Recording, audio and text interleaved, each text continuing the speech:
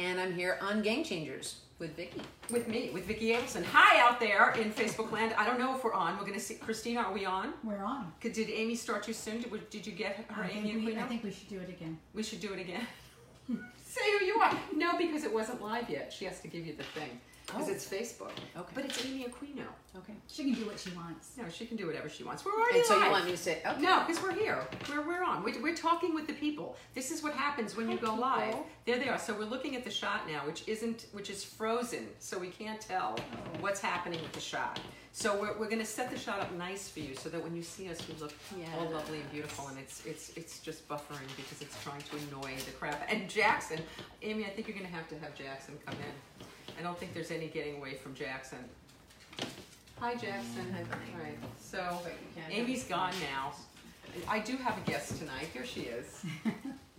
Well, I'm still there. See, no, it's okay, but so the shot is pretty good, but I don't like when I'm looking down at the thing. So I'm gonna look at you. And hi, Amy. Thanks for doing this. It's my pleasure. So I was saying on the promo that when I saw Amy recently, I like jumped her because I spent literally, I did not get out of my bed. I'd been hearing about Bosch for forever, and you know how it is when you're binging you're binging shows and you pick and you choose. And so I finally got to Bosch and I watched 2 episodes. And then I didn't get out of bed. Then you were done. Then I did not get out of bed. So 4 seasons. So no, I watched 3 seasons. Boom, boom, boom, boom, boom. And then, just when I finished the 3rd season, the 4th season dropped, and I was like, "Oh God, no what?" sleep for you. So this was just the best. And so in this man's world, we're going to talk about Bosch a lot. We're going to go back first, but in this man's world, you are Bosch's wife, I guess, was, and his daughter. Yeah, there was. I don't want to say to her. Okay. Yeah, but you're still there. Yep. But not only are you, but you really are the woman in the man's world because you are in that world, and you're the only woman in that world. Yep. I'm the only woman who's actually in law enforcement on a regular basis where I've come back every season. My neighbor's dog is visiting, and Jackson's having a very wild. He's really trying to get at all the things he loves. I may have to kick him out, but no, we're fine. Okay. Hi, Michael.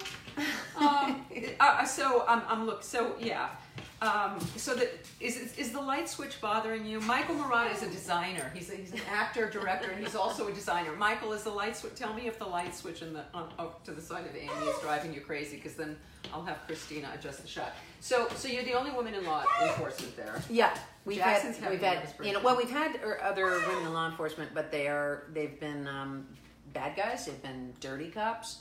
And then we've had some pop in and out, but I'm the only one who's been consistently through the season, through all 4 seasons. The seasons, right? Yeah. And what's also fabulous about your character, I don't know if you're having influence in this or they just allow it, but you're not a bitch. It's very unusual for a woman to be in a position of authority on TV. You're not a bitch. You're not controlling. Yeah. You're not inept.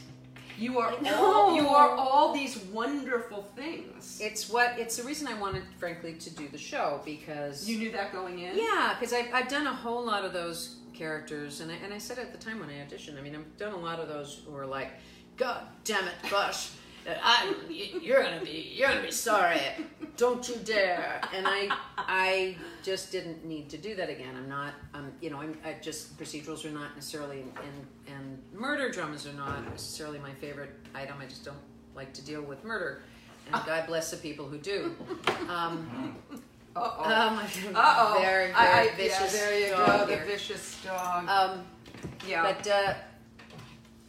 But what I loved about this, that Eric Overmyer was writing it, and so I knew he would be very careful. He was a Broadway playwright, actually, and he's had a lot of big things. And then he was on Homicide, he was on Wire, and he's done really, really fun things. Dom Lombardozzi, I can't say his name, but he's from The Wire. He's fabulous. Oh, yeah. And we've got 2, well, actually, Jamie Hector and Lance Reddick on our show. They're both from The Wire. So, and it's Michael Connelly, and what he's written, he doesn't write these stock characters. He writes all very complicated characters.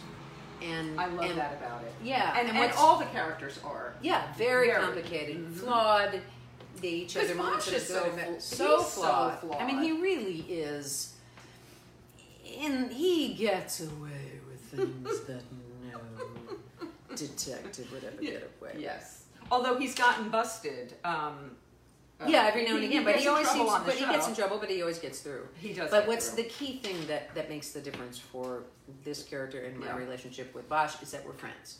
That we came up through the system together. That are we were there when each other's daughters were born. And I love that too. And I love the fact that the daughter has this relationship with you. And I also love that he respects you. Yeah. And that's also something we don't see very much. Right. So as much as he wants to, and I understand him. I know that in his heart he's going to do the right thing, even though if he does it in the wrong way.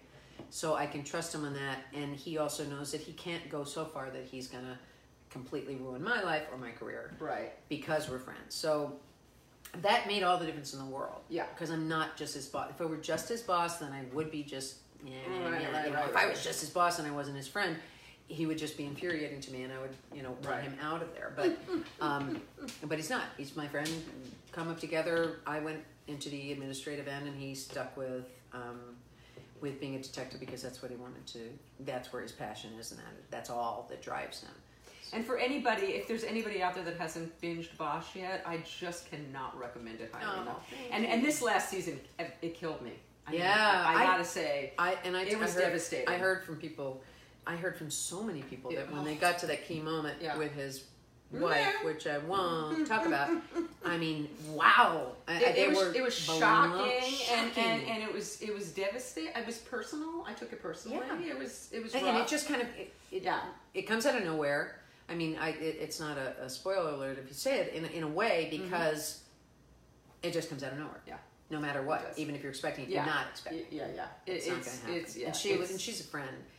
Sarah's I've known her for a long time, and she's a fabulous actress. And we get great people. This season has been wonderful. My friend Chris Browning is joining you guys this season. Loveliest he's guy. He's such a doll, and he's doing moving through the years. He showed me his pictures rocked out from 20 years ago and stuff. Very fun. Yeah, this season will be interesting that way because you see. You see Bosch, obviously. Yeah, because what they are. Well, they're doing flashbacks to when this original crime was committed. Okay. Because they're. So how are they doing that to him, to Bosch? How's he aging? It's so interesting. Does it not aging? No, they're going back. They're going back. I mean, but how do they young him? Well, his hair is white now, and so they give him. You give him the brown hair, and it works. It's not as hard, I think, for men especially, and because he's right there. I mean, it's right in that middle because he's not going back to when he's baby faced. Right. He's not that old. He's in his 50s. Right. Yeah, so I love it. It's going to be a really interesting season. Lots of very interesting storylines, and that And so, do you have to wait until this season starts airing before you find out if you get another? Is that how it works? Well, Amazon has been pretty amazing about it. Unlike other shows, they've given us earlier pickups in the past. So we're going to see. We had a pickup last year. They told us by, they didn't have to tell us till March, and they told us at New Year's, basically. Nice. Before that, it was and really so nice. When is this season going to air? Because I'm waiting.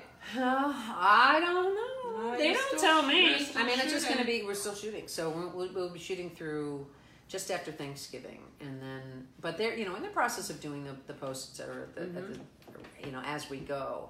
But it'll probably be, in that March, April range. But don't quote me because Amazon gets really upset if I say something and I don't know for sure.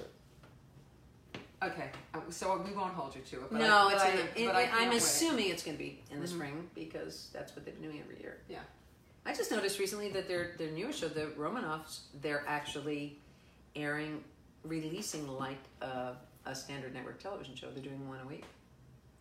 Which was what they intended to do to begin with. That really annoyed me because they did that with The Handmaid's Tale. What? Because, that really annoys me because my daughter and I binged The Handmaid's Tale over the summer. So we had what, one season or 2 seasons? I can't remember how many they've done. So I think they've done 2 total. So we binged the first one. And then they rolled out the second one. And we had to wait. An entire week. You know what? Up until it's kind of like people get on a plane. So this was said. You know, this was like a couple years ago. Yeah. Get on a plane and like, this Wi-Fi is so slow. Hello. Like a month ago, you could not be having a conversation with the office, and now you're complaining that it's too slow. It's mind blowing. It's absolutely. And like I've watched shows. Babies. I've watched shows like Shameless in real time for years. Right? We kind of. You know, we were huge. We were early adopters of TiVo, and we loved it, and I liked. You know, with TiVo, it's kind of the best of both worlds because it would save them up for you. So if you were not around, but I like to be able to go, oh, cool, we have a New Americans. We can watch it. Yay, there's another This Is Us. It's true. Yes, and This Is Us. And last night, Wendy. Wendy Alec. That's all I'm telling you. Oh, okay. Wendy's on. Yeah. Good. And so I saw her on Sunday. And so, yes, people confuse you, don't you? We've been up for the same things a lot. She would always get them if they paid more.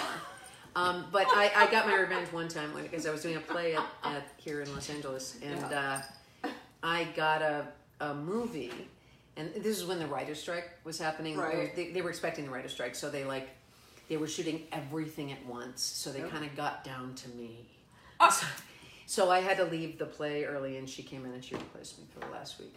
I love it. I had no idea that you guys are up for the same roles. I just know that there's a certain something about the two of you. There's a something. Yeah. So I mean, she's so much prettier, but stop! But she's fabulous. She's we spent a summer at the Sundance Directors Lab once. Nice. She's just the best. Yeah, she's pretty fabulous, and she's pretty fabulous on This Is Us. That's all I want to tell you about it.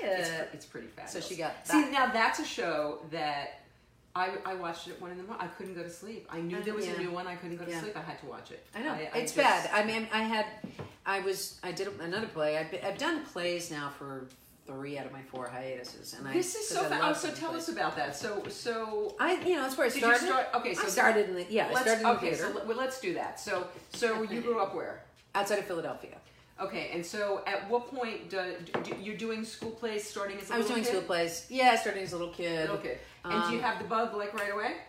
I love it. Yeah, I mean, what was the first thing you wanted to be when you grew up? When you were little, do you remember? When I was little, I didn't. You know, when you're like, okay, we're gonna play.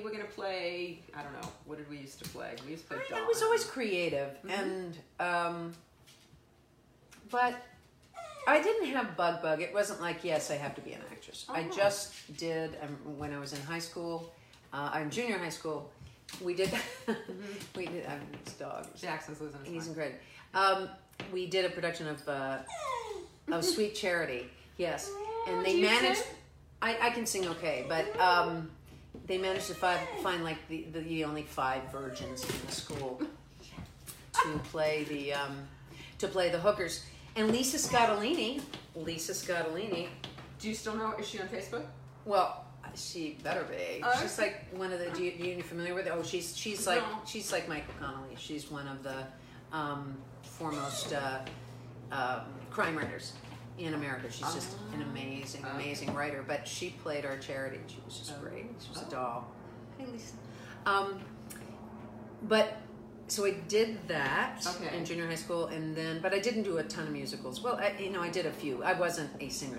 I could sell a song, but I just started doing lots of plays, and then, my friends and we started a comedy group together, and we wrote our own material, wrote our own sketches. Were you doing sketch comedy? Mm-hmm. Sketch comedy, yeah. Mm-hmm. We would write them, and we performed in school. We had a whole, what they call it, assembly, just to feature one-man show. With my friends David Garfield, Matt Callahan, Mark Stivers. I love the shout-outs. Are they all on Facebook? Oh, they better be. Yeah. I think so. Okay. And we called it one-man show, even though it was 4 men and a woman. And Tim, Chris Cornell. Oh my God. So you called it one-man show, and there were 5 of you. There were 5 of us and 1 woman. I love it. It was that. 1 woman. Okay. Puppy. You can't have the cheese bunny. You're gonna have to show Jackson because it's not fair. Jackson, come here. Come here. Because everybody's shown getting him twice. We have shown him. Oh, he kept coming in the shot. Yeah. All right. as long as you've seen Jackson, it's important. Very adorable. It's my neighbors up the street. We lost our dog, our magnificent Lucy, about a little less than a year ago,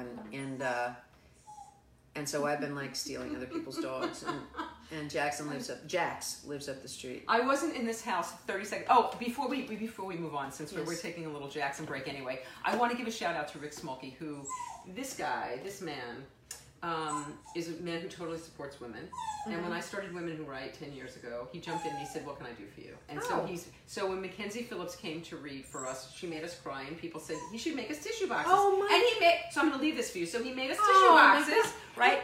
And then he's done my bookmarks, and he's done my business cards. Are you kidding? And he is so phenomenal. And there was a time for about 3 years where every single month when we met, he gave swag to the women. So he would give us pads, calendars, everything. And he's the one that's doing the thing for the veterans, which is what I had you do the PSA. Brilliant. And he's given like 6 figures of his own money to the veterans. I mean, he's a very philanthropic. So if you need anything printed out there, Rick Smolke of Quick Impressions, he's like the best human being. Good, because he's going to not charge you anything, because he loves women and artists.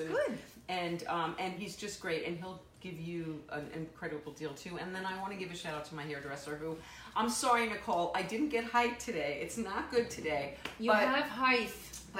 She and I both worry about our height. But Nicole is the best. I mean, I have to say, my I just love her. And what I love most about Nicole is that her hairspray is called Fuck Off. And she's my kind of girl. And she's really not that kind. She never curses. She's not like me, but she's fabulous. And her salon is called the Ruby Begonia Salon in Fuck Off, and you can get it at friendsbeautysupply.com. Okay. And she has all kinds of products. She's fabulous. So anyway, I wanted to do that. So and by the way, your friend Rick, who's his? Rick Smolke at Quick Impressions in Chicago. Oh, okay. Fantastic. Okay. But they'll ship anywhere, then they're fantastic. Okay. And if you need anything for a charitable cause or anything philanthropic, he's there, he's on it. Great. Or anything personal. So we'll do that. And I'm trying to figure out how to do this. Penny's Pug is there. Hi, Penny. Penny's Pug, and hi, Lauren. And who else are we saying hello to? Greg. Tara, hi. Greg's we're saying hi to Jimmy. Shelley Cole, married to Michael Cole. The Mod Squad. Come on, you had to be into that, right? I was not. No, I was too busy. I was playing. I first learned the flute, and then when I got into junior high, and there were too many flautists, it was just too competitive. Our teacher, whom I adored, Leonard Murphy. Hi, Mr. Murphy. He played the bassoon, and we needed a bassoon, so I learned the bassoon. Stop it! I got moved to clarinet. I was on clarinet with Mr. G. Mr. G. Mr. G was our teacher. Leonard Fusco. Hi, Bruce Tenenbaum, my friends from junior high. Where was it? In the Bronx. Oh my God. Yeah, okay. So I was doing that. I was doing school. How did you carry that? How did you? I still have it. Well, you can do it. I mean, I'm a big girl. That was not a problem. But I was doing that. I was doing schoolwork. I was doing theater. Were you good in school? I was super good in school, like crazy. I was I was an overachiever, so I was not watching a lot of TV. So I was in school all day, and then I'd go straight to rehearsal. I'd get home at 6 o'clock. I was not helping with dinner. My sister, God bless her, thank you, Janet or Dell or my mom, if she was back from shopping and stuff in time, there would be dinner, eat dinner, help a little bit, then I go do homework until 1 o'clock in the morning, and then get up at 6 and do it all over again. So I was not watching a whole lot of TV. All right, I'm very impressed. So now, were your parents supportive? Were they pushy? I mean, my parents were like just standing watching, going, "Oh my God!" And my mother and I sometimes our biggest fights were, she would say, "Why are you going to school? You're too tired. Just stay home." And I'd say, "I can't stay home. I've got the." Wow. And she'd say, "Well, if you were sick, you would be staying home." And I'd say, "Yeah, but I'm not sick." Wow. Yeah. No, they were just kind of, I was born very late in their lives. We were, my sister Jen and I were the surprise kids, gift of the Pope. Well, are there others that were first? Yeah. No, my parents, so interesting. How many siblings? There are 5 of us all together. I have 2 brothers and 2 sisters. Mm-hmm.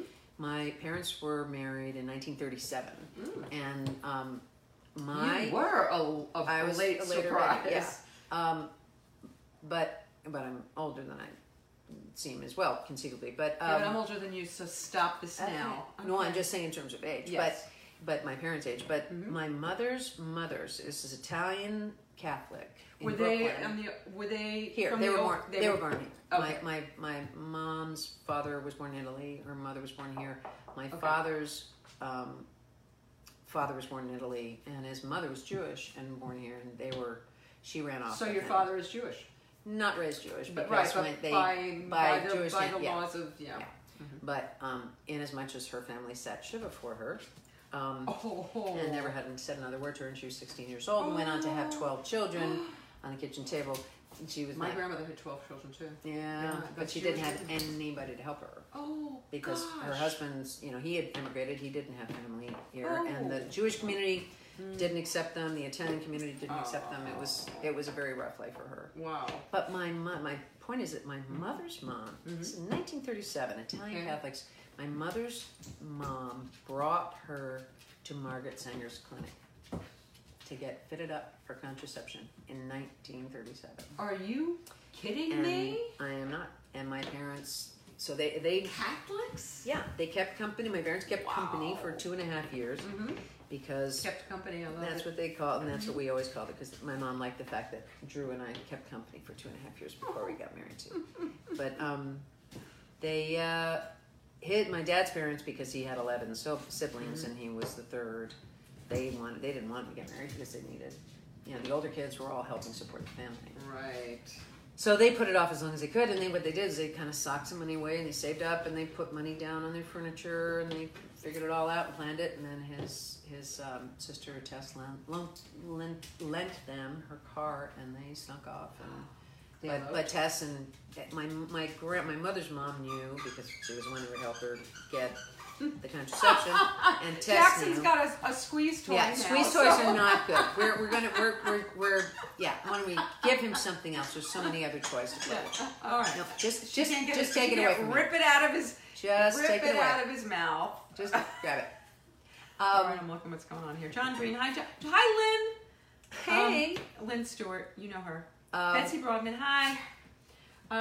Okay, yeah. So anyway, they planned the first three years. They waited 2 years, and they had the first 3 years apart, and it was all good, and they were done. And then my father, 8 years later, went to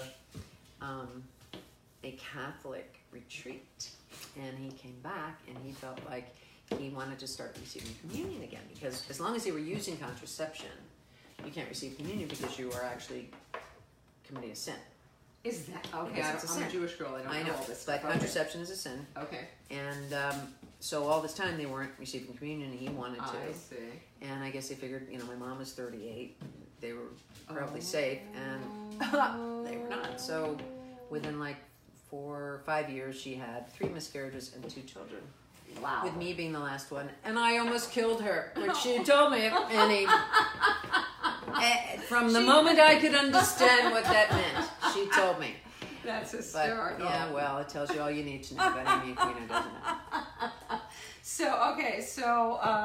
But she also wanted you to stay home from school, so there was a swing to that story, Yeah, well, there was a little bit of, I think there's a little competition. She also was very smart, and she was actually accepted. She skipped 2 grades, and when she was 13 years old, they wanted her to go to Hunter High in the Bronx, but they lived in Brooklyn.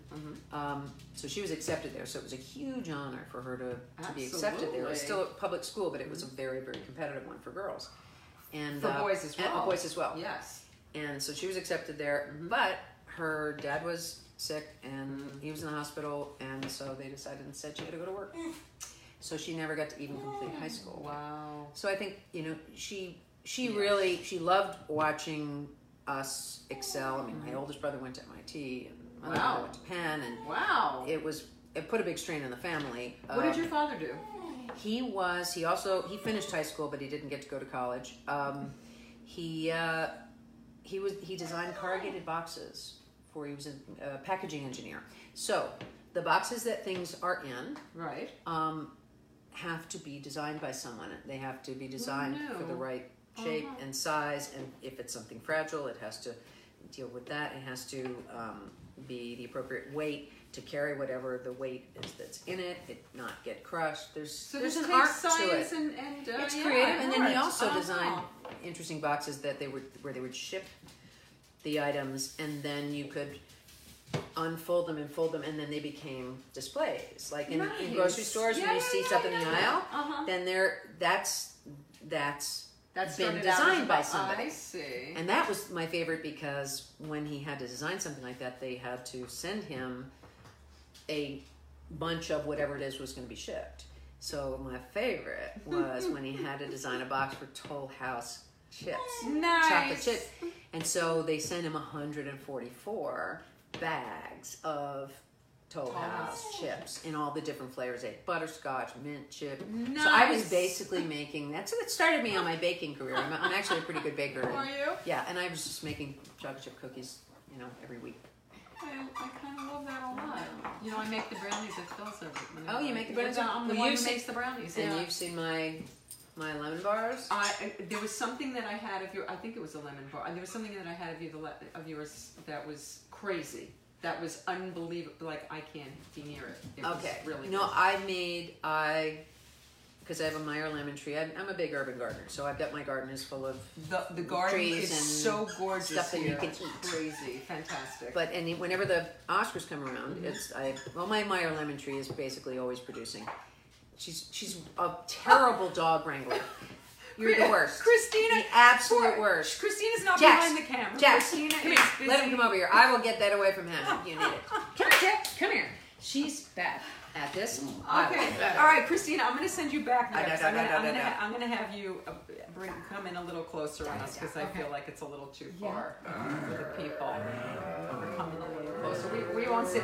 Okay, so you have your Meyer lemon tree. So with the Oscars, when we go to Phil Rosenthal's for his Oscar gig, I always like to make something for it, and I decided to make lemon bars, and then I realized, they're golden, so I could put a little Oscar on it. So I went and I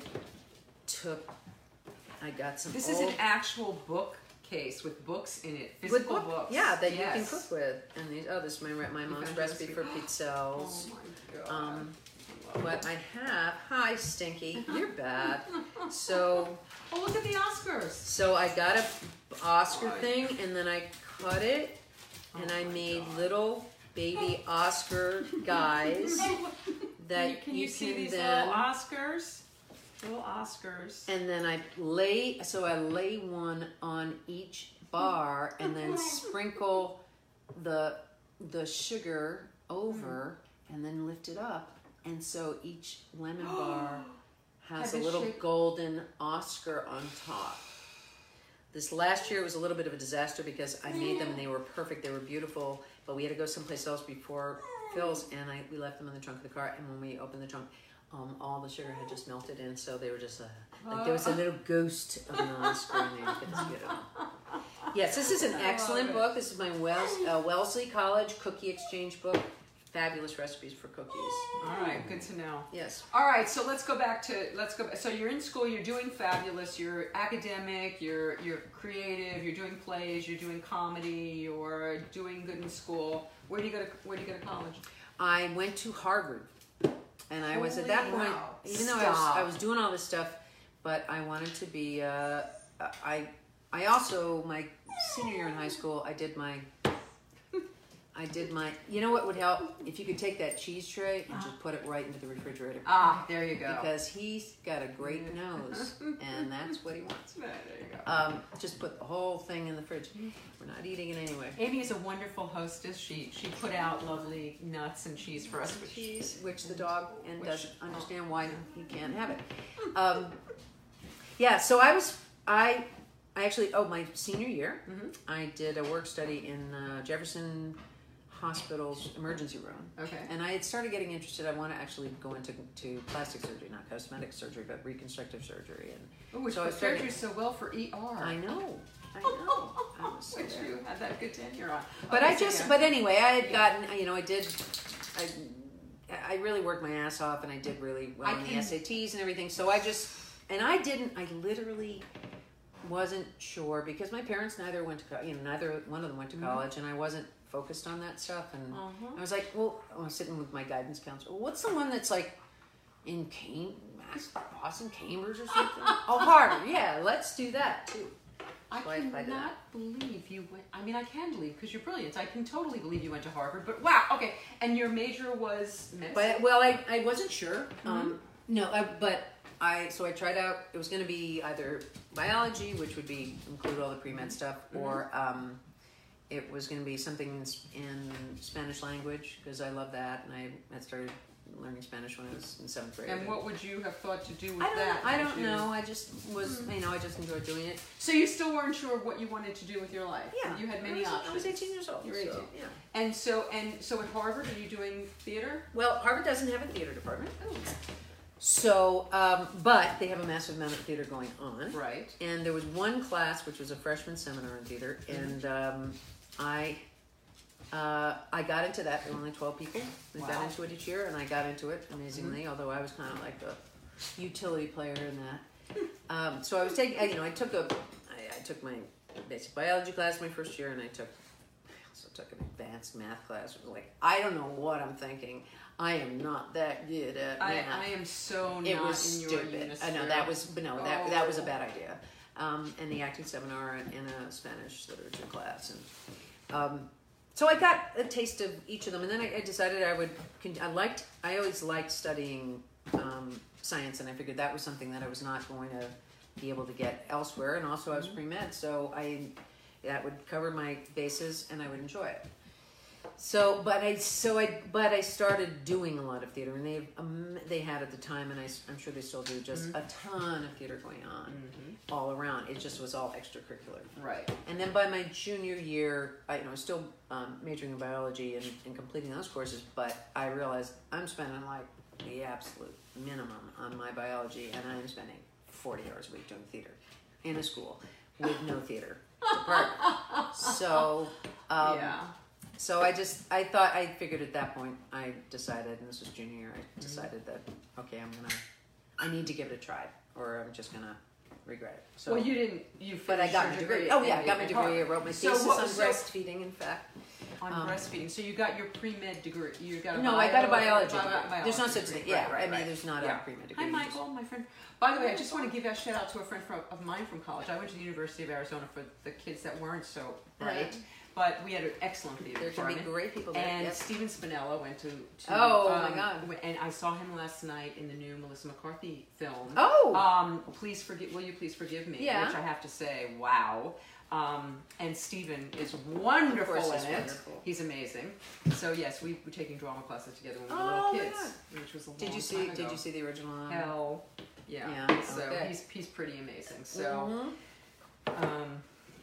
Okay, so that, and then I did it. I moved to New York after college, and because I figured New York had waited long enough.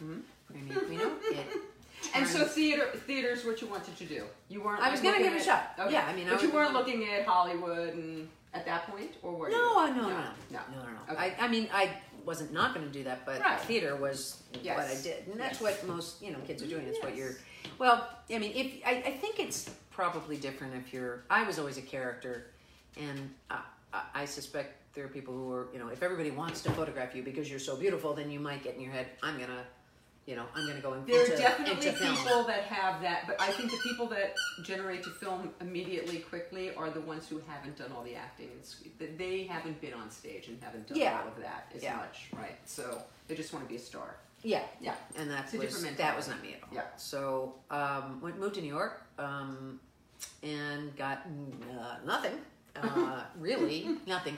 But I hadn't had any training either because I hadn't had any training. So I started getting my training. Classes. Yeah, the classes, nothing. So I started getting training in New York, and I got acting classes in one place at HB, and I was taking dance at the Nat Horn Studio. Everybody went to HB. I know, and I had a really good teacher who, of course, died of AIDS. And singing classes elsewhere, and just kind of going around and getting. And so, were you working to support yourself? What were you Yes, doing? I worked at Skadden Arps, Slate, Marr and Flom. And What? Yes. What is so that? It's a law firm, and it's still a law firm, and actually they just got an award for their pro bono work, which I was very happy to see. That's Mike really... Farrell and Skadden Arps in the same I love Mike Farrell. He did really love well. him. I love him. Love him. He's a good man. Yeah, and I had no idea because when I was working at Skadden Arps, Slate, Moore, and Flump, they were not exactly socially conscious. No, they were doing all these major. They were the biggest M&A law firm. Mergers and acquisitions, and this was during the 80s when there were all these corporate takeovers. This is when all the mergers were happening, and unfriendly and when you're taking over when it's not a friendly merger, it's like declaring war. So everything's done ahead of time. Everything's done ahead of time. And what you didn't see was all the paralegals and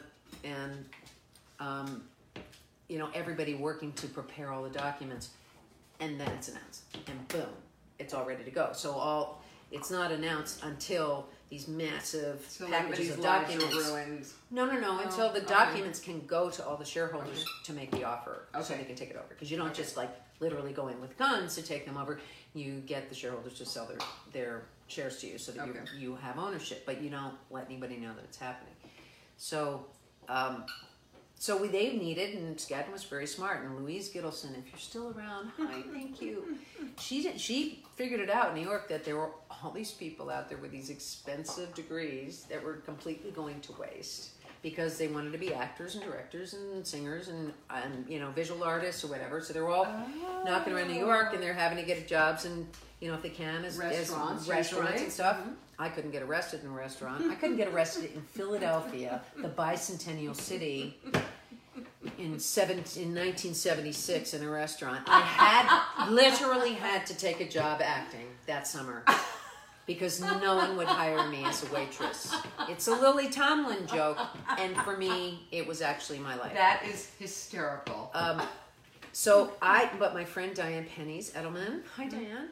You remember, you're very good with names. No, I'm terrible. With way back names, I'm good. Okay. If I met you in the last 5 years, you know that the first time I meet, I will say to people, okay, here's the deal. I have a terrible memory for names and faces. So the next time I see you, I probably won't even recognize you, but you'll remember that I said this to you, so you won't. You will forgive me. You will forgive me.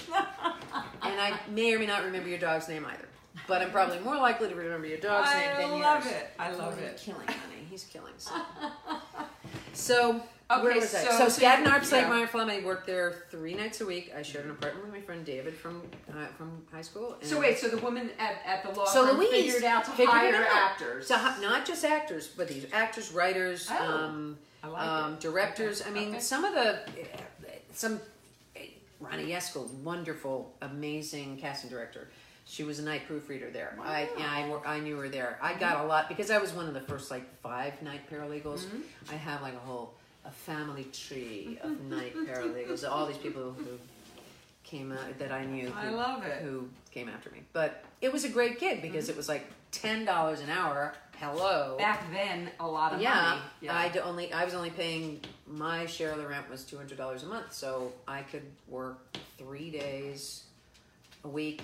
3 days in a week, and that would pay my rent for the month. So now, if you're doing night paralegal, how are you doing theater at night? Well, you would have to actually get hired, and for that to be a problem. And luckily, so auditions happen in the afternoon for the most part. Auditions would happen all day, and I would take myself to them, and I had no one sending me out, and no agent, and I would just go to those open calls and put the sign-up sheet up before anybody else got there. I'm having a ball watching The Deuce, by the way. Have you watched it yet? No. It's pretty amazing, but Maggie Gyllenhaal is she's a brilliant. Gift from God, and the whole show is amazing. It's so empowering. Is it on Netflix? It's on.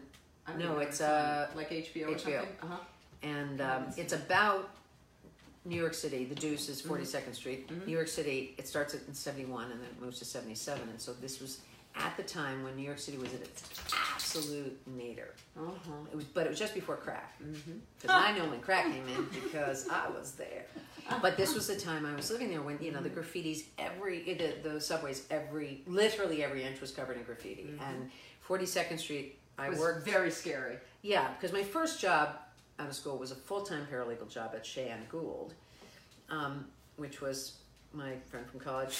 Her grandfather got me, but that was at 42nd and Madison, and I was taking classes at the Nat Horn Dance Theater on 42nd and 10th. Yeah, which was 42nd across and 10th town. was absolutely horrific. Well, but I could deal with that, but I could not cross along 42nd Street. So even though I was on 42nd, going to 42nd, I would go to 41st, or I'd go up to 43rd.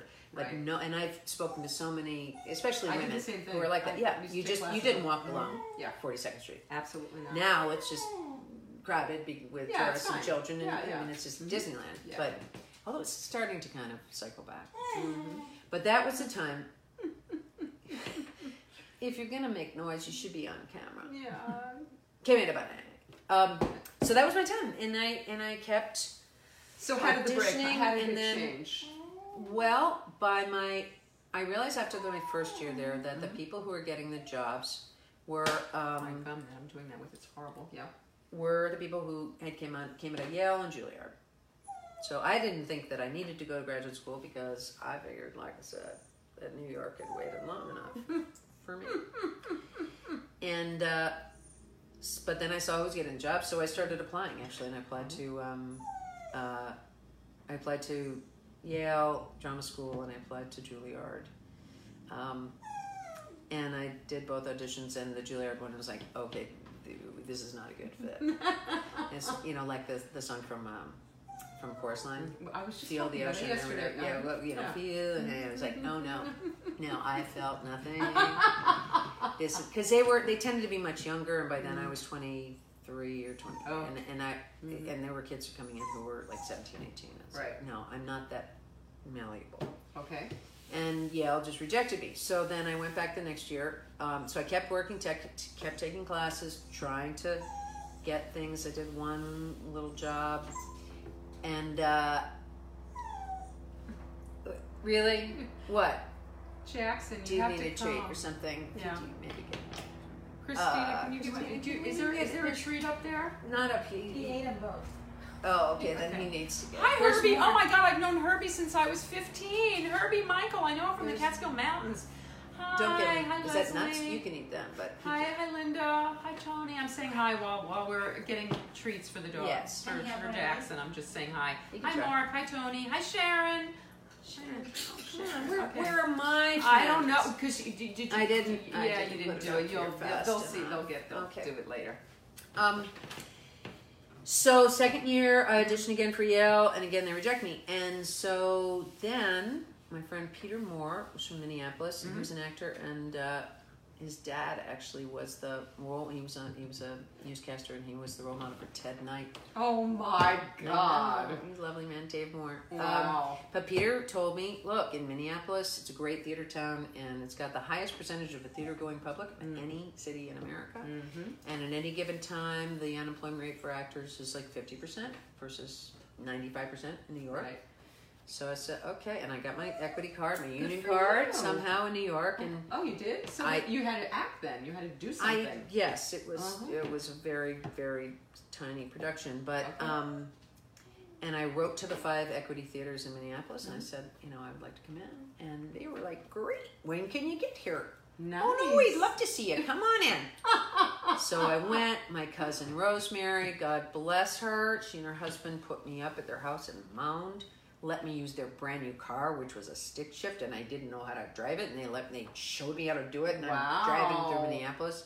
Wow. I auditioned at the theaters, and and everyone was so kind, and I got my first real paying gig at the Old Log Theater, which is the oldest continuously running theater in America. Wow. And I was the girl in the Freudian slip. It was actually a Freudian bra, the way we staged it, but the lead was leaving, and they needed a replacement, and it's big dinner theater. They gave me an apartment. Oh my They God. paid me money. Oh, that's so great. So I was very happy. I got an agent right away. I started shooting commercials right away. Suddenly, all the things that had been so completely elusive in New York, they were welcoming with open arms. And I love Minneapolis. Great city, great people, and these brilliant theaters there too. So I made the determination I was just going to move there, and but I was coming back then. The show closed right before the holidays. I'll go back for the holidays, go back east, and then the Yale auditions. I had already applied to Yale a third time. I just I just didn't care that they had out and rejected me. I love that. Well, that's that's it's what the you way do when you're that age, I guess. And it's show business, I guess. And I had been studying all this time, and now I've just come off this show that I've been doing for months, and so I went, all right, fine, I'll just audition or whatever. And I auditioned this last time, and I'm ready to move back to Minneapolis, and then they finally got in. So that's what I ended up doing. So now I went to the drama school, and that was so great. So was that everything that we think it is? In a way, yeah. My daughter's in Tisch, and she's thinking about applying to Oh, she's getting her degree in acting at Tisch. Oh wow! So she's thinking. It's still. I think it's probably better now than it was. It was going through it was going through a very strange transition period then. Who was in your class? Well, that you would know is our big fat star is Courtney B. Vance. Okay. Yeah. Okay. He's pretty fantastic. Yeah, he's pretty fantastic. Yeah, he's pretty fantastic. And a doll. And Angie Bassett, they met through because she came back to do a show. She had already graduated, but she came back to do a show. And so you and Courtney are the two stars of your class. Well, we had the most success, and we've got some wonderful. Timothy Douglas he ended up just going into directing, and he's doing a lot of directing. And I'm going to forget somebody. Neil Lerner has been acting and teaching. We have a lot of folks who've been teaching. Mark Raffell's been teaching. Dave Nelson started teaching. We've just got. There's a lot of that, but it was a worthy experience. It ended up being really good for me. It was really hard. We were very tight as a class. We were very supportive of each other. How many are in your class? There were small. I should know. Yeah, it was like 15. Wow. And then we lost. One guy, Jeff Yeager, left because he got a gig. He came out here for the summer and super good looking and got a series regular role, and so he didn't stay. And then another one of my classmates who I really loved died of AIDS a couple years later. Because it was that time. It was that time. But some wonderful people. The class above me had a lot of success. Chris Noth, Dylan Baker, Patty Clarkson. She's amazing. Did you see Sharp Objects? Yeah. I mean, if she doesn't win the Emmy for that, is she like crazy? Oh my God! And Amy Adams. Wait a minute. Are you going to be up against her? No, is that like I'm not up against her. No, but Patricia Clarkson owned that series. She just owned it. Wow. She was what a perfect role for her. Yes, perfect. She was extraordinary. Yeah. Okay, so let's get back to you. So you get out of Yale, and I get out of Yale, and I actually at the end of the 3 years, while I was at Yale, how do you support yourself while you're at Yale? Well, you're a student, so you get loans, and I saved up money. And Yale's actually better than most because it's now it's fully paid. It's not, but it's it needs met. Yeah. So whatever you've got, they meet the rest. Yes, it wasn't this case at the time, but so I had loans and I had saved up some money, and also it wasn't as expensive. It was a long time ago. Yeah.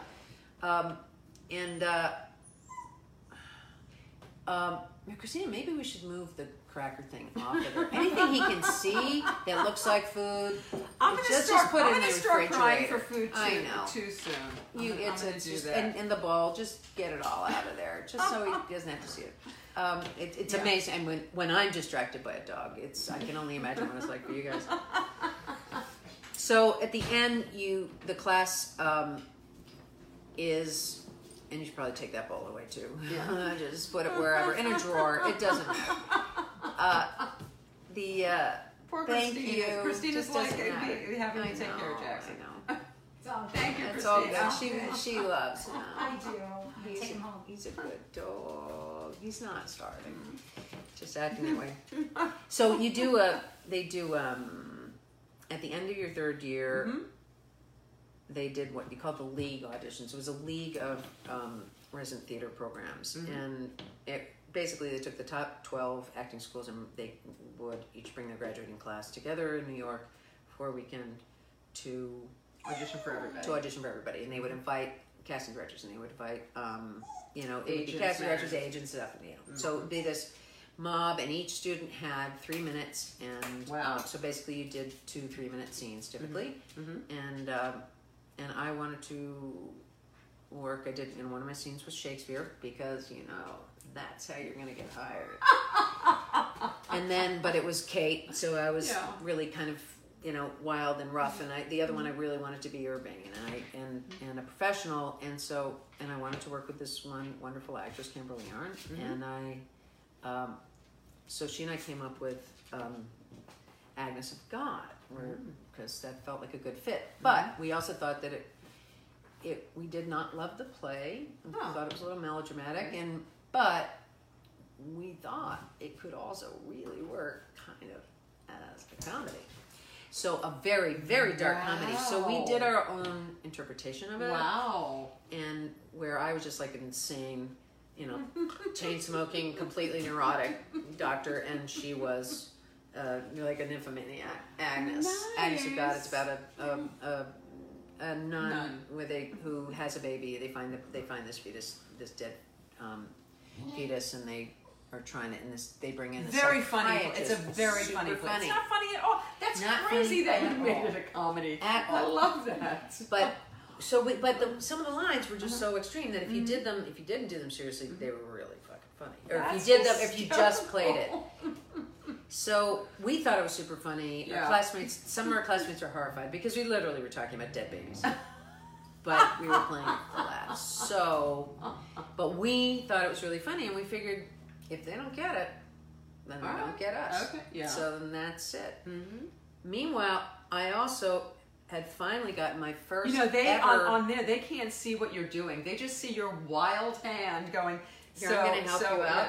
Come here, Jax. So come on up. So Amy's playing with Jackson. That's what she's doing down there. So come here, Kate. Yeah. No, you won't. See, Jackson's playing hard to get the entire time. Now he's playing hard to get. Yeah. You're going to see him. There he is. Well, he'll be in the frame in a second. Oh, no. This is not your show. Not your show, buddy. Nah. Yeah. You're just insisting on making noise no matter what. Shush. So, I had got my first lead, because, I learned a tremendous amount at Yale, and I pushed myself, and I kept doing things that I was not good at, so that I would push myself. Can you give us an example of what that might be? I was doing, for scenes. Okay. It was just scenes. I did a doll's house. Where I played this subservient woman. Yeah. Yeah, worked that out. Although I'd love to do Doll's House Part 2. I think I'm made to do that. But I would just come back. I so appreciated the education I was getting there, because I had been on my own and paying for my own classes in New York and running all over town. The fact that I was here in one place getting it all, I didn't miss a goddamn class. I was late. Do they do musical theater? I wasn't absent. No, I wasn't a musician. I wasn't. It's right. I didn't think. I mean, they would do some shows. I actually did Pacific Overtures with Patty Clarkson. Wow. She was amazing. She's phenomenally funny. You never ever get to see that. I'm reflecting if I've ever seen her in a comedy. No, you haven't. She's brilliantly funny. Wow, I love that. I was Courtney Vance played my son. He was the Emperor. I was the Emperor's mom, but she was like one of the leads. I don't think there was a single Asian person in the production. I don't know. There was. It was one director who was Asian, but there weren't actors. But anyway, I digress. So they just would cast me all through there, because we had these phenomenal, beautiful, wonderful actresses in my class, and really strong actresses in my class. And so they would find plays that had these great meaty roles for women, but they were never quite enough. And so they would give me the good old character one, because they knew that I could do the character thing, and I could make it funny, whatever. Right. So by my third year, I went, January of my third year, I went to the dean. I said, okay, am I going to play a lead before I leave here? Because just want to know. Yeah. Because I'm planning, I was ready to be moving out. I was older than most of the other people there, and he, his credit, okay, let's see what we have here.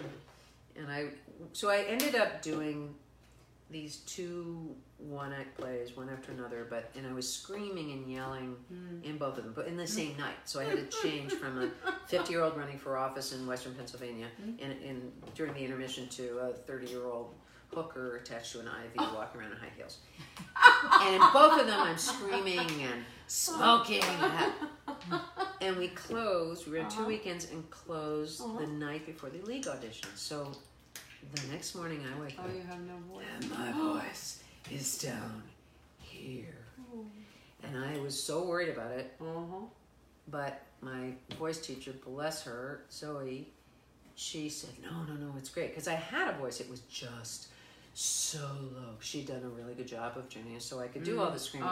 But it was down here. Well, unbeknownst to me, when they originally did Agnes of God, it was who played the psychiatrist? I don't remember. Her voice is down here. It wasn't Patricia Neal. It was oh Christ. And I don't remember. oh my God. All right, wait, I gotta look it up now. Oh, I thought it was Lee Pace. Agnes of God. Yeah, she was wonderful. Agnes of Gid. Yeah. This is IMDb. Wait, we have to go to Wikipedia and see if we can get the original cast. Original cast. You just went past it, didn't you? Geraldine Page? Was it Geraldine Page? Elizabeth Ashley. Oh, Elizabeth Ashley. Whose voice is down here? Yes, it is. So I come out with a cigarette this long. I got the longest cigarette I could get, and I got a lighter and I set it up. The flame as high as I could get it. And I come out, she's already on stage. And I come out and I go, and everybody's thinking, "Oh, Agnes of God, my God, yeah, I was doing Agnes of God." It's interesting, but they're silent. Right. During these auditions, they're silent. Okay. They don't laugh. They don't applaud. Right. They don't. They're Right. just Tough sitting crowd. taking notes. Right. They want to see what you do and they take Right. notes. So I come out, I go to light my cigarette, I decide I would do it with a flourish. I come down and the lighter goes out. And so I come down again and the lighter goes out again. So then I just become like, I'm glad to say it until I can get it lit. And people go, oh, this is different. Oh, they're not doing this seriously. And so I get it lit, and we start the song, and Kimberly was brilliant. And she's in this chair, and we start circling, and once they figure it out, they go nuts. Oh, really? And They're they being start responsive? Applauding, and they start stamping their feet, and they start stopping us, and then kind of all I have to do is go, and they do some more. That's so fantastic. It was quite bizarre, and it was very jarring because I had been like, good old Amy, she's funny. I won't give her that funny thing. And now I'm like getting this attention. I mean, I was used to getting attention for comedy because I had been in the comedy group, right? And I had done, and in college I had done a lot of comedy, and I had done well, and I knew that I could. Right. But that wasn't where I was focusing. Right. And we just had. We really did have, my classmates were such brilliant actresses and funny and smart, beautiful voices and everything. And I was like, I appreciate it. And I was just like, okay. And now I'm suddenly like, whoa. And so that let me hit the ground running. So you got everything when you left? I got out, yeah. I had my choice of agents, and I ended up going with a big agency, and I got my first job through that because this casting director saw me for La Jolla Playhouse. What was your first job? It was doing the Three Cuckolds that Bill Irwin was starring in and directing at La Jolla Playhouse, and I had to fly from my graduation to La Jolla because we started rehearsals the next day. Wow. It was just a dream come true. Wow. And it put me out here on the West Coast, and my agents were bi-coastal, so it was sort of a perfect kickoff because I could meet them, they could see me, they didn't know me from God, and they could see my work, which I guess at least a couple of them did. But then I could, once we were running, it's a 2-hour drive, I could come up during the day and meet them and go out for things and audition for things. So how quickly did you segue from theater to film? I went back when I finished the job, I went back. It was it was during the summer. I went back to New York, and And then I start the door is just going like this because really Jackson's fighting his way back in. He can do Hysterical. it. Hi, Bob Stein. Oh God, Bob Stein is Robert Klein's band. He's been his pianist like forever. Robert's whole career. Hi, Bob. I've known Bob forever. Procton. Oh my God. Okay, so Procton. He went to Harvard, didn't he? Procton Bunnell the third. Procton. I was just listening today. Earth, Wind, and Fire played in my living room a few years ago for my birthday, and Larry Dunn from Earth, Wind, and Fire with Allie Willis who wrote September, and Procton was singing, and I was just watching it today. Procton, hey. Oh my God. So that's so nice. So how did this segue to was? Oh, so then I went back to New York, and then film? What came first? It was because you've done both. It was right at the same time because right at the beginning, my agents were sending me out more for films as well. But you're one of the few actors who back then could jump between TV and film. I mean, I did a little. You did, and then but very. I mean, I did Working Girl. I did Moonstruck. Right. And small roles in each, but then. Then people started casting me in TV. I'd come back here for pilot season. Didn't just do guest spots. You had roles on television. You had recurring roles and featured roles on television shows like over and over. Yeah, and so over that's been my career. That's been your career. It's great. By the way, Kathy Ladin says hello. Oh, Kathy Ladin. Speaking of that, and. But yes, you've had an amazing run. Okay, so but when you very first started, was it a movie or what was the first? I did. I mean, it's so interesting. People ask that, and I've got to go back and just look at my records. Okay, I've got it somewhere, have to but look at IMDb. It was either Working Girl. Yeah. Or it was... I don't think that came up as your first thing, but we'll see. It was a show that I did with Andy Borowitz, who is the funniest man in America and makes me laugh every day. I subscribe to him. And I had done his musical. The last thing I did when I was at Harvard was a musical because he was a year behind me. And I actually, at that point, Peter Sellers, the opera director, was there, and he offered me a role in The Three Sisters. And... Andy offered me a role in Oh No, No Net, which was a circus comedy satire that he'd actually written for All Men for the Hasty Pudding, and it had been rejected, and so he decided to go ahead and do it. And I was like, Peter, I was like, okay, it's called Three Sisters. Am I one of the sisters? And he said, no, you'd be Natasha. She's really interesting. I said, I'm sorry. If I'm going to be in Three Sisters, I need to be one of the sisters.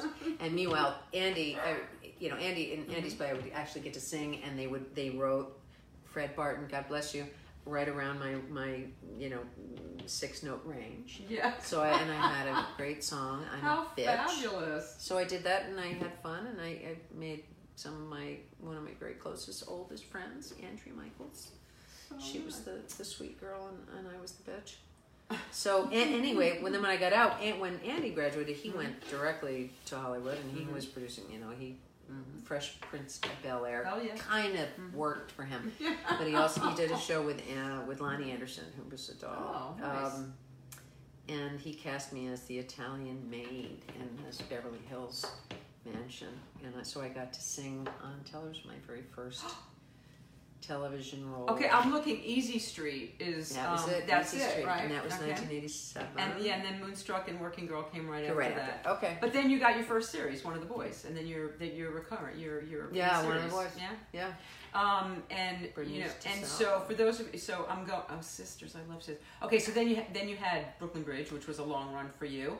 You had Mad Men at the People, long run for you. Picket Fence. Oh my God, you were in such great shows. I was able Judging Amy. At what point? This point in my life, right around 2000, I was recurring on.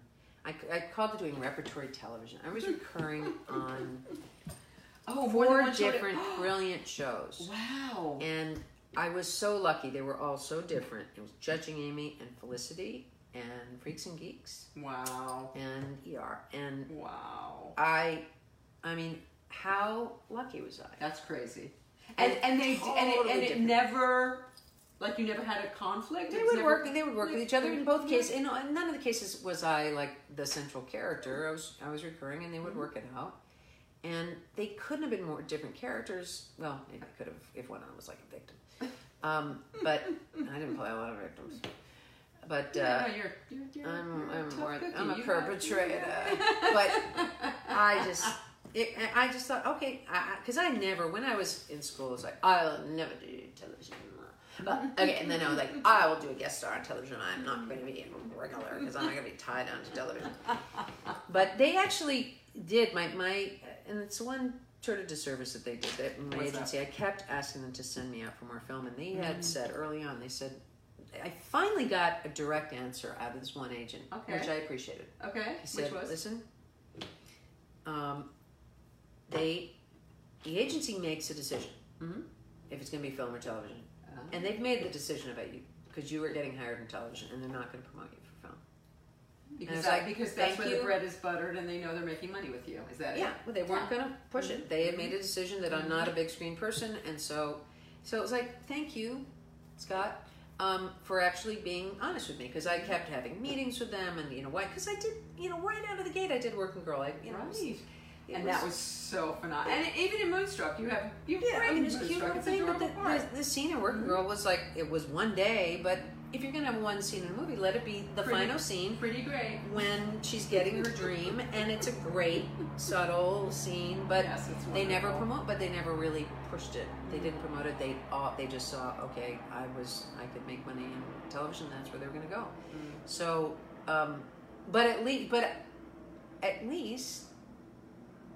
So then, the film wasn't happening, but I was very busy in television. But at least it was television that was like great work. Working on ER was working on Felicity. I mean, this is J.J. Abrams. Okay, ER was John Wells, Mimi Lever. It was Freaks and Geeks was Judd Apatow. Okay, it was Paul Feig. I'm working with James Franco, and if you look, they did a Freaks and Geeks photo shoot. An anniversary reunion photo shoot a few years ago, and because I was just in my little corner, I'm looking at these people walking. It's like, oh my god, oh Linda, of course, because I knew Linda Cardellini from ER. I didn't know she started there. Seth Rogen started. I mean, it was like ridiculous. So Judd's whole stable, basically. It's where it all started. Yeah. It was really extraordinary, and then Felicity is it's Kerry Russell and Jennifer Garner, and and these amazing writer producers and directors, and so I was very lucky, and I was having kind of a wonderful time with it. It was not a bad thing. It continuing. I mean, Bosch is. It's pretty. I mean, to get this at this age, and I've been very lucky because most women, if you're cast as an ingenue or a leading woman, if that's where you are, then you're gonna die. Yeah, you're done at 40, and you just may as well wait until your hair turns white. And then, if you can still remember the lines, then you can have a very nice career. But because I was always a character, I was able to kind of push through. I had a little quiet, but I was never somebody's. Was so rarely somebody's wife or. Brooklyn Bridge was an exception, and Brooklyn Bridge was a beautiful show, which I wish they would find and resurrect online. We had 30. We shot only a season and a half, but it's 35 episodes. It seems like it was around forever. A season and a half before they pulled it off, but that's 35 episodes, which in today's is a lot. Is 3.5 years. Yeah. 3.5 years. They should pull that back. They can't do it. So was there anything, because you've been a working actor pretty much this whole time, was there anything that you wanted that you didn't get? Did you not get anything that you coveted? Lots. And because I mean the purpose of this show, the raison d'etre of this show is people who have managed to live their dream, merge creativity and commerce, to inform, inspire, motivate people who are still striving to get there. And so a lot of us who are still striving have failures. A lot of failures. Of course. So like I said, I would have loved to have done movies. I thought about. I'm very left-brained. That's the linear one, and the one that I'm not. Right. Yeah. And have to have that. So, and we haven't even talked about it. I mean, starting when I was doing Brooklyn Bridge, we started noticing that our paychecks were, right. Yeah. But that show, because it was Gary Goldberg and that was his baby. It was his life. Okay. It was about his family, and he was going to do it his way. And so we went. We were shooting. It was a half-hour show, but instead of shooting for 5 days, we were shooting 6 days, 7 to 8 days. And at one point, Peter Friedman and I, we're getting paid for a half-hour show because you get paid by episode. I see. And the expectation is it's 5 days, and the hour show is 8 days. And could we work for 15 days and still get paid the same amount of money? And so we contacted the union, and it turns out, no. They have an average of 5 days an episode. You have to look at the end of the season.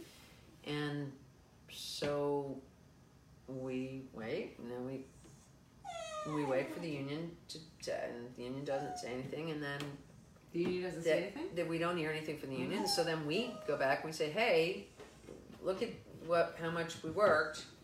And they come back and say, oh, well, good thing you contacted us because, you're owed all this money. Because we went way over. Wow. 5 days an episode on average.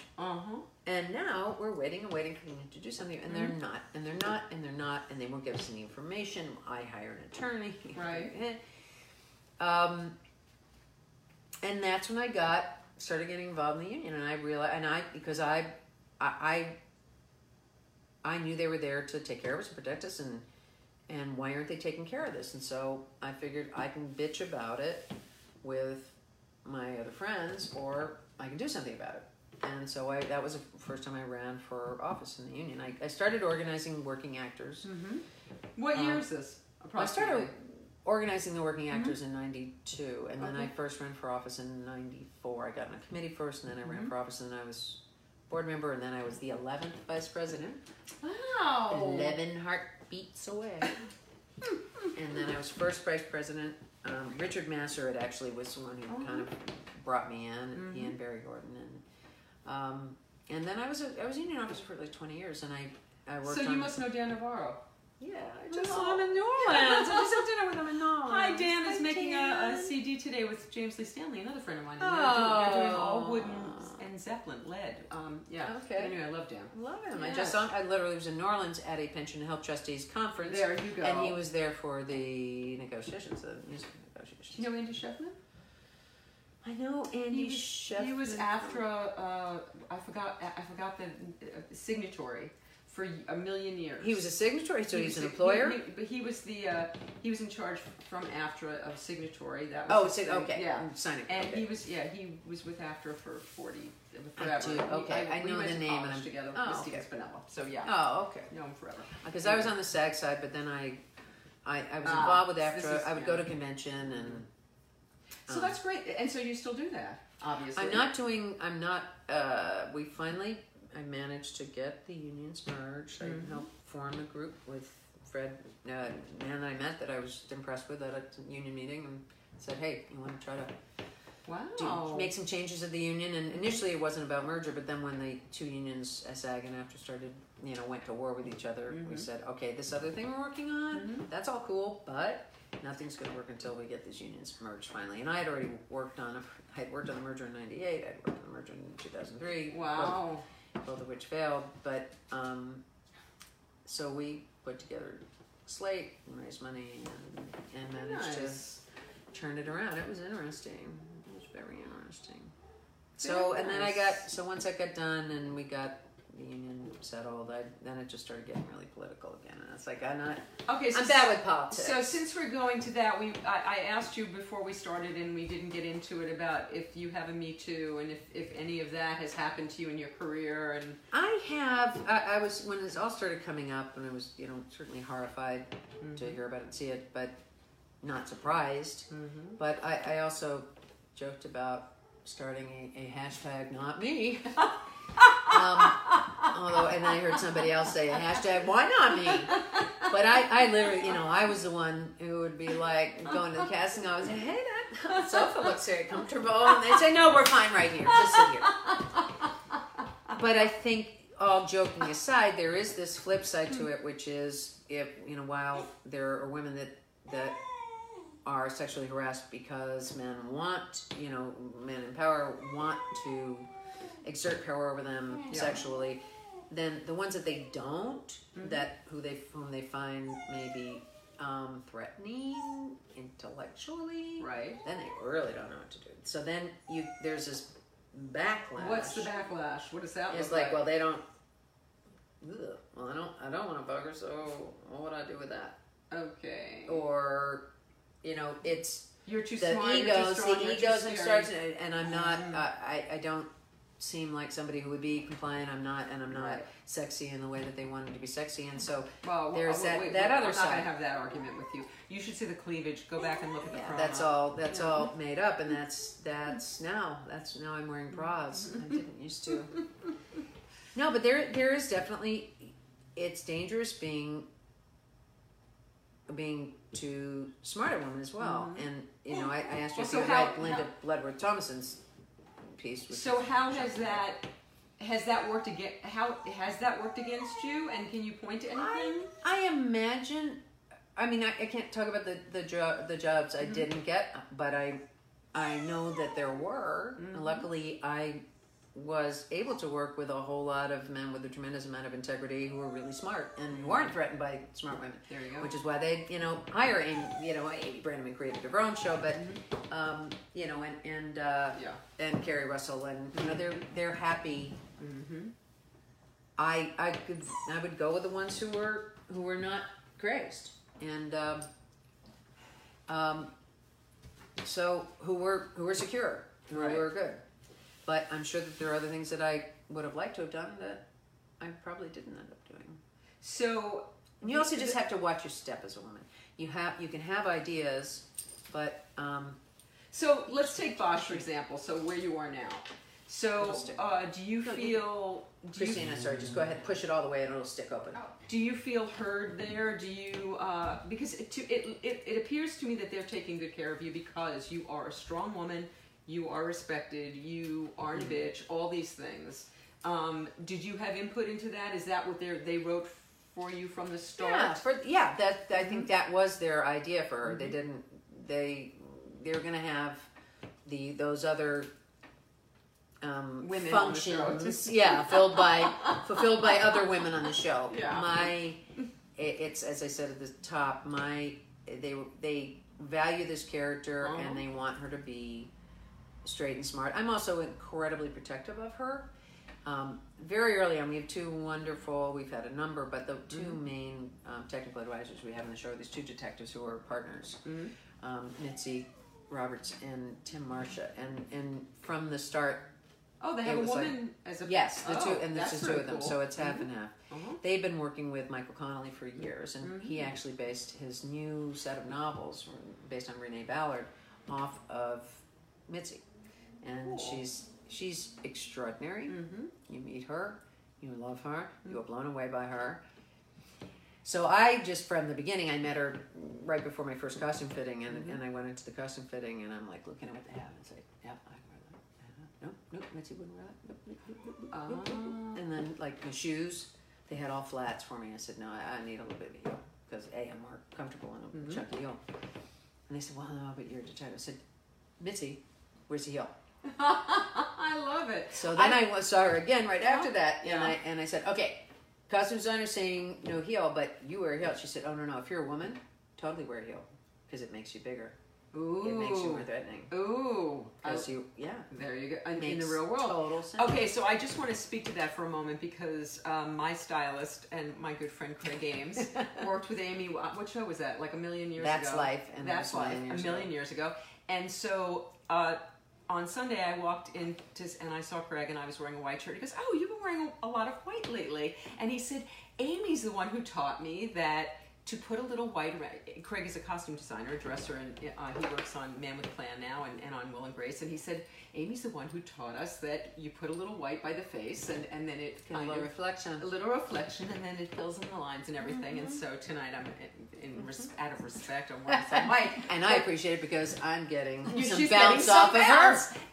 But the thing is that you're very smart about all of that. I mean, we walked in, you know about where the camera should be, you know where the light should be, you know what But I love the fact that you're proactive about it. And I think you even told me an example of being on the set where they were shooting you and you knew that you were not getting a good shot. And you tried to stand up for yourself. It didn't quite work in that situation. Doesn't always work. Doesn't always work. It's hard, and I had this problem on Brooklyn Bridge as well, because on that show it was these gorgeous older people, Marion Ross and Louis Zorich, and then these beautiful little boys. She'll be at the right on Tuesday. Marion? Will you come? Come Tuesday morning. She'll be at my house. At your house? Yes. In Montrose. At my house in Montrose. How far away is Montrose? Not far. It took us like no time to get here. Where's Montrose? It'll take you 20 minutes to get there. Oh, it's just by toward Glendale. Pleasant? Yeah. Oh, okay, good. Tell everybody where I live. I don't mind. You know, I'm going to Marion's. Marion's turned 90. Yes, no, she's 91. She's not. We're having a birthday party with her for tomorrow.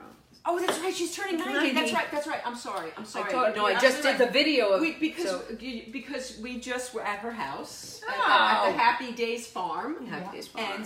And Brooklyn and Sophie. She calls Sophie. Part of her yard is Sophie. Oh, we didn't get to the yard. We were sitting in her kitchen. Okay. But she's coming to my house on Tuesday. Oh, so you have to come. You're invited. If I'm working, but we'll see what the timing is. Yeah. Okay. Oh, puppy. Come on, Benny. Can you come here? Come on up. I forgot about Maybe that. you'll stop crying. Come here. So wait, you were talking about the lighting. On Brooklyn Bridge. So Brooklyn Bridge, I'm the only woman who's like middle-aged. You're a kid then. I was 35. Okay. That's I was not. Yeah. No, it's not a kid when you're being shot. Okay, True. getting your picture taken. Right. 25 is a kid. Yeah. 35 is pushing 40. Okay, so it's very different lighting needs, and they did this most beautiful lighting because the show was this gorgeous thing. Right. That was because it was a period piece. It was set in the 50s, and the production design was stunning, and the lighting was stunning, and I love you, Kenny Zunder. But it was. I would go to him and say, please. I'd be like that. Please, I'm not an 8-year-old boy with big, beautiful cheeks, and I'm not a gorgeous old man. Give me a tiny bit more light. Would it kill you? Right, Bunny. Come. So even then, that's a long time ago in your career. Even then, you knew and you asked. I knew a little bit, but I'm not. I learned from. There are women who are pros at it, and I was never a pro at all. But I just who's somebody that you worked with that really Lindsay knows how to Wagner. Really, she knows how to lovely take care of woman, herself? brilliant woman. She's beautiful, really smart, and just couldn't have been nicer. I did a TV movie with her, and I'm watching her do this stuff, and it was like, wow, you go, girl. I'm remembering this. We're sitting in the car together, and she get a light in between. The 2 seats. Wow. Yeah. Smart. Yeah. Wow. And at the time, I could be a little bit judgy about it because I'm like, wow. And looking back, it's like, God bless you. And she looked great. She didn't look fake. She just looked as good as she could look. I love that. I have some. I'm trying to bring the guys along. I know, as far as they're concerned, I'm beautiful no matter what. And you are. But I'm not. You know what? Here's the deal. If you can say that the camera loves some people. And they're not lighting for women because they're shooting almost it's all men. Right. It's all men, except they'll bring in, a high, except Maddie, who's a stunningly beautiful and she's 18-year-old girl. Yeah. Right? And they started when she was 15. So, and she truly is stunning. Yes. She's going to be a model. She's doing modeling too. Yeah. So, and then me.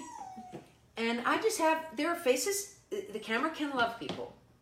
The camera can also, therefore, hate people. Because my whole life, so it's not one, I can't blame one. There. No, it's just true. I'm not fishing. I would go down the street and people meet me in person and they're like, oh my God, you're so much prettier in person. I said, yeah, I know. The camera hates me. The camera hates me. I feel like that too. That's why I'm back here. It's true, and it's because it's different kind of faces. It's if you. Whereas I worked with a woman, she's the lead of a show, and on the show she is stunning, and in person she looked kind of like really weird. Yeah, okay, because a lot of models you see them in person, it's about their their bone structure and everything. Their eyes are super deep. You put it on but camera it's a little and it's scary stunning. in person. But in person, it doesn't all fit together so well. I get that, and I've seen that, and I know what you're saying. Okay, so wrapping up because he's losing his mind. He's losing his mind, and I can't listen to. Oh, you know what he's doing? And he's Amy's so just smart. Amy has now left the she's left no, the show. Right back. I'm still here. She's still here. She's coming back. The puppy. Okay, the puppy has to come in. I just can't listen to one anymore. Okay, so moving ahead. So you've got Bosch going on. If you had a dream come true, is there something ahead of you that you'd still love to do that you haven't had an opportunity to do? Is there anything? I would love to have creative control over a comedy, and I haven't done a comedy on a regular basis for a while. I would love to do that. I've got one idea for a comedy, which I'm not going to say here because it's super good. And who knows, maybe I'll actually do it. I would also love to go back to Broadway and do, I did one show on Broadway, and it was... What did you do? I did the Heidi Chronicles, the original. I wasn't in the original cast, but we were the original production. That's where I met Tony Shalhoub, which is how I met my husband, because they met at Yale Drama School. He and I didn't overlap, but... How long have you been married? I'm married 23 years. But we kept company for 2.5 years. But I met Tony there. And David Hyde Pierce was in our cast, which was amazing. Deborah Headwall. It was amazing cast. And we worked with Wendy, and it was Wendy Wasserstein, the playwright. Why you do this? Why don't you just sit here and be very comfortable? So if you could pick out a play that's already been produced, I just did a production of Wendy's, because I also then did her last play, Third, at Lincoln Center, and that was extraordinary.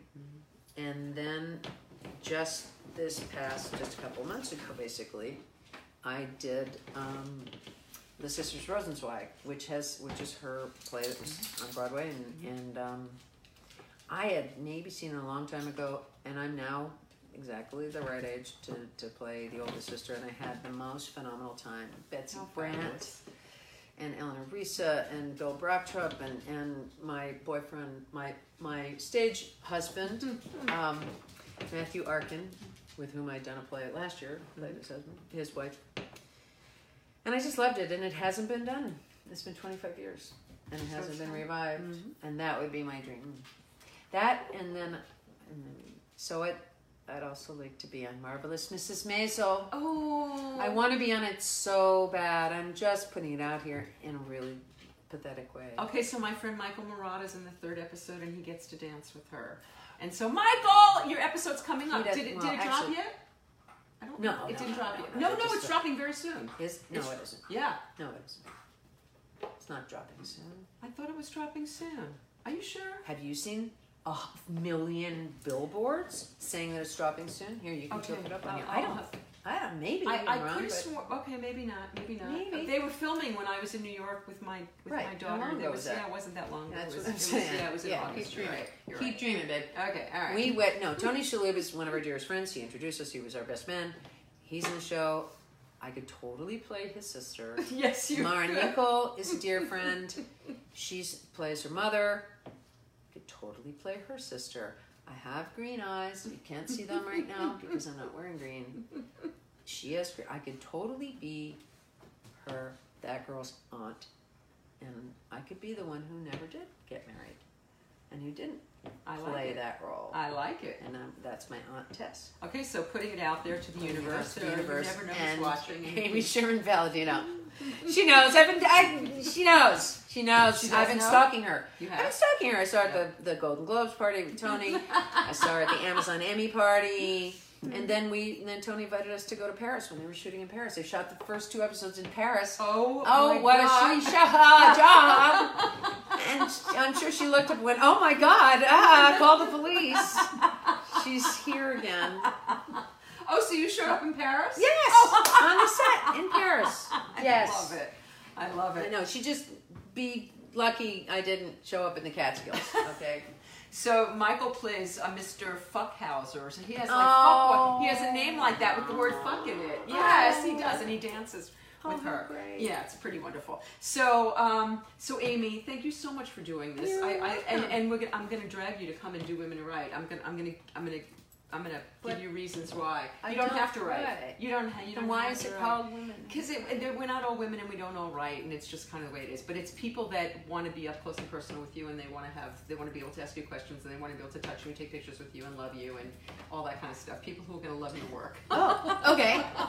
But it's called Women Who Write. It's called because that was just a thing at the time. But I mean, Tom Bergeron's done it. Like all kinds of people have done it who aren't women. I'll do it. Yeah, I'd be happy to do it. There we go. I love hanging out with you. I love her so much. And if I didn't say it during the show, I said it in the promo. But what I really want to say to you, what I really appreciate about you, I was an actress a million years ago and studied that, and actors who I have no patience for actors that I see acting. Yeah. And I don't care how famous they are, I don't care how big they are. If I can see you acting, I'm out. Yeah. I have never caught you acting. I have never caught you acting, and I respect that so much, and I appreciate it so much. Oh my God. And just every character you play, you are there, you are it, you are not Amy. Like, I didn't even know you were Amy. Like, I met you many times at Phil's, and you were just always those people. Now you're Amy too. But thank you for your work. Thank you so much. I appreciate it a lot. That means a lot. I do. Yes. Oh my God. So if you have, if you can get her on The Marvelous Mrs. Maisel, do what you can. But in the meantime, you have to watch Bosch because she's brilliant. Watch Bosch. The show is phenomenal. It's a pretty cool show. It's a pretty show. Amazing show. And we're going to see you next week with director Henry Jaglom, because last time Henry was on the show, Facebook was going through a thing and it was all blurry, and this time he's going to be crystal clear. and also coming up is Jimmy Vivino from Jimmy Vivino has been the band leader on Conan from the day one. Oh my God. He's a phenomenal musician, and we go back to Bleecker Street a million years ago. And he's also the creator of the Fab Four, and if you haven't seen them, they are the definitive Beatles band with Will Lee. They're fabulous.